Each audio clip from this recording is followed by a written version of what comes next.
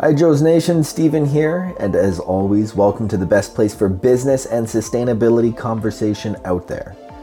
In a special way today, I would like to welcome you to our first Sustainable Joes Income Statement Report episode. It is my intention to accomplish the following three things with this series of income statement episodes. First, as we work to produce and share content inspiring the leaders of today and tomorrow with better ways of being, acting, and developing, I want to provide a realistic view of what growing a business looks like and what it looks like to provide that perspective in real time. Real time being as we transition Sustainable Joes from a passion project to a successful enterprise. Secondly, at Sustainable Joes, we believe transparency is absolutely critical to build a foundation of trust. As such, I want to transparently illustrate what revenues we bring in, operational costs, and other channels of support. Third, I'll share a few thank yous and our plan for the next 30 days. So let's get right to it. Last month, Sustainable Joes brought in $936.92. We spent $1,147.07, totaling a net loss of $210.15. If we break those components down one step further, we had three sources of revenue last month: event sponsors from Live Event 2, ticket sales from Live Event 2, and our Patreon support. Digging deeper, our two event sponsors were CoPower, who was the title sponsor at $400, and Bullfrog Power, who was the green level sponsor at $100. Ticket sales brought in $374.92, and our patrons supported with an even $62, totaling the aforementioned $936.92. Thank you to everybody who supported that. As for our financial outlays, we categorize those in three buckets: online operational expense, product development, and charity. At this time, you'll notice I'm excluding additional miscellaneous expenses such as lunches, coffees, transit to meetings, etc. And currently, as we are running a deficit, I'm not taking a salary. As for product development, it was our largest cost at $907.71.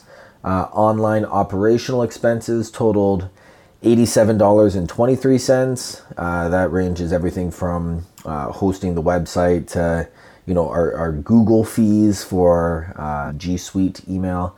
Eventbrite took $36.67 to process the ticket sales. That's nearly 10% of our total, which was $374.92 in ticket sales. There's also Facebook ads inside of that and Patreon fees.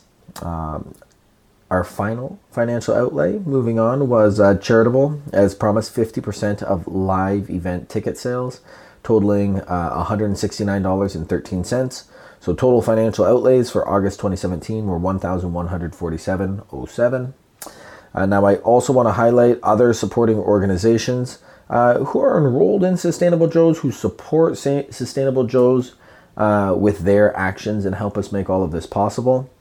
First, we have Buns Podcast Network, who hosts our podcast. I figure this is a direct savings of approximately $25 a month. Koji, the producer at Buns Podcast Network, comes and records live events for us. Ballpark, this is a direct savings of approximately $250 per event. Koji also treats the audio for the podcast and gives episodes a rough cut prior to me finishing the edits. Secondly, Steam Whistle provided 4 cases of beer for the live event last month. This is a direct savings of $197 because each case of Steam Whistle retail is $49.25. And lastly, Johnny of Wolf Saga comes and plays live music for our live events, $150 minimum. So our total indirect financial support is approximately $623. And there's one more organization to acknowledge, which is not technically an organization at all. It's one of my closest friends and housemates who supports a component of my rent so that I may work to transition Sustainable Joes from a passion project to a sustainable enterprise. So let's take a look at what moving forward looks like over the next 30 days. For starters, we launch our product this week. The product will be crowdfunded. We have a minimum crowdfunding target of 2,000 units must be sold. This means that we need to sell at least 2,000 units in order to have a successful campaign and actually produce the product. As for engagement, we have an easy to understand whiteboard explainer video. And we also plan to release one new video each week to maintain engagement and ideally catalyze more sales. So we'll have a total of 4 videos, potentially 5 if sales are going good. I have a really cool idea, but that'll cost more money.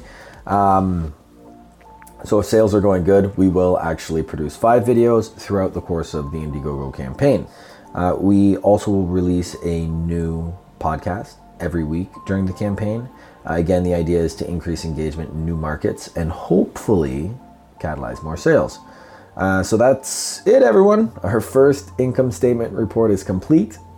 I am optimistic about the future of Sustainable Joes. I'm excited to share our product with you this week, and I'm certain I have never been so excited to operate a business in the red. I'll leave you with this closing thought. In her book, Grit, Angela Duckworth says that the determining characteristic of successful people is, in fact, grit. Will you do the work that is needed to accomplish your goals? I know that we have our plan. I believe there is power in a plan. And we're doing the work, activating our grit to execute that plan. And I thank you all for being a part of this journey. As always, thank you for listening. We'll have a new episode out this Thursday. Bye for now.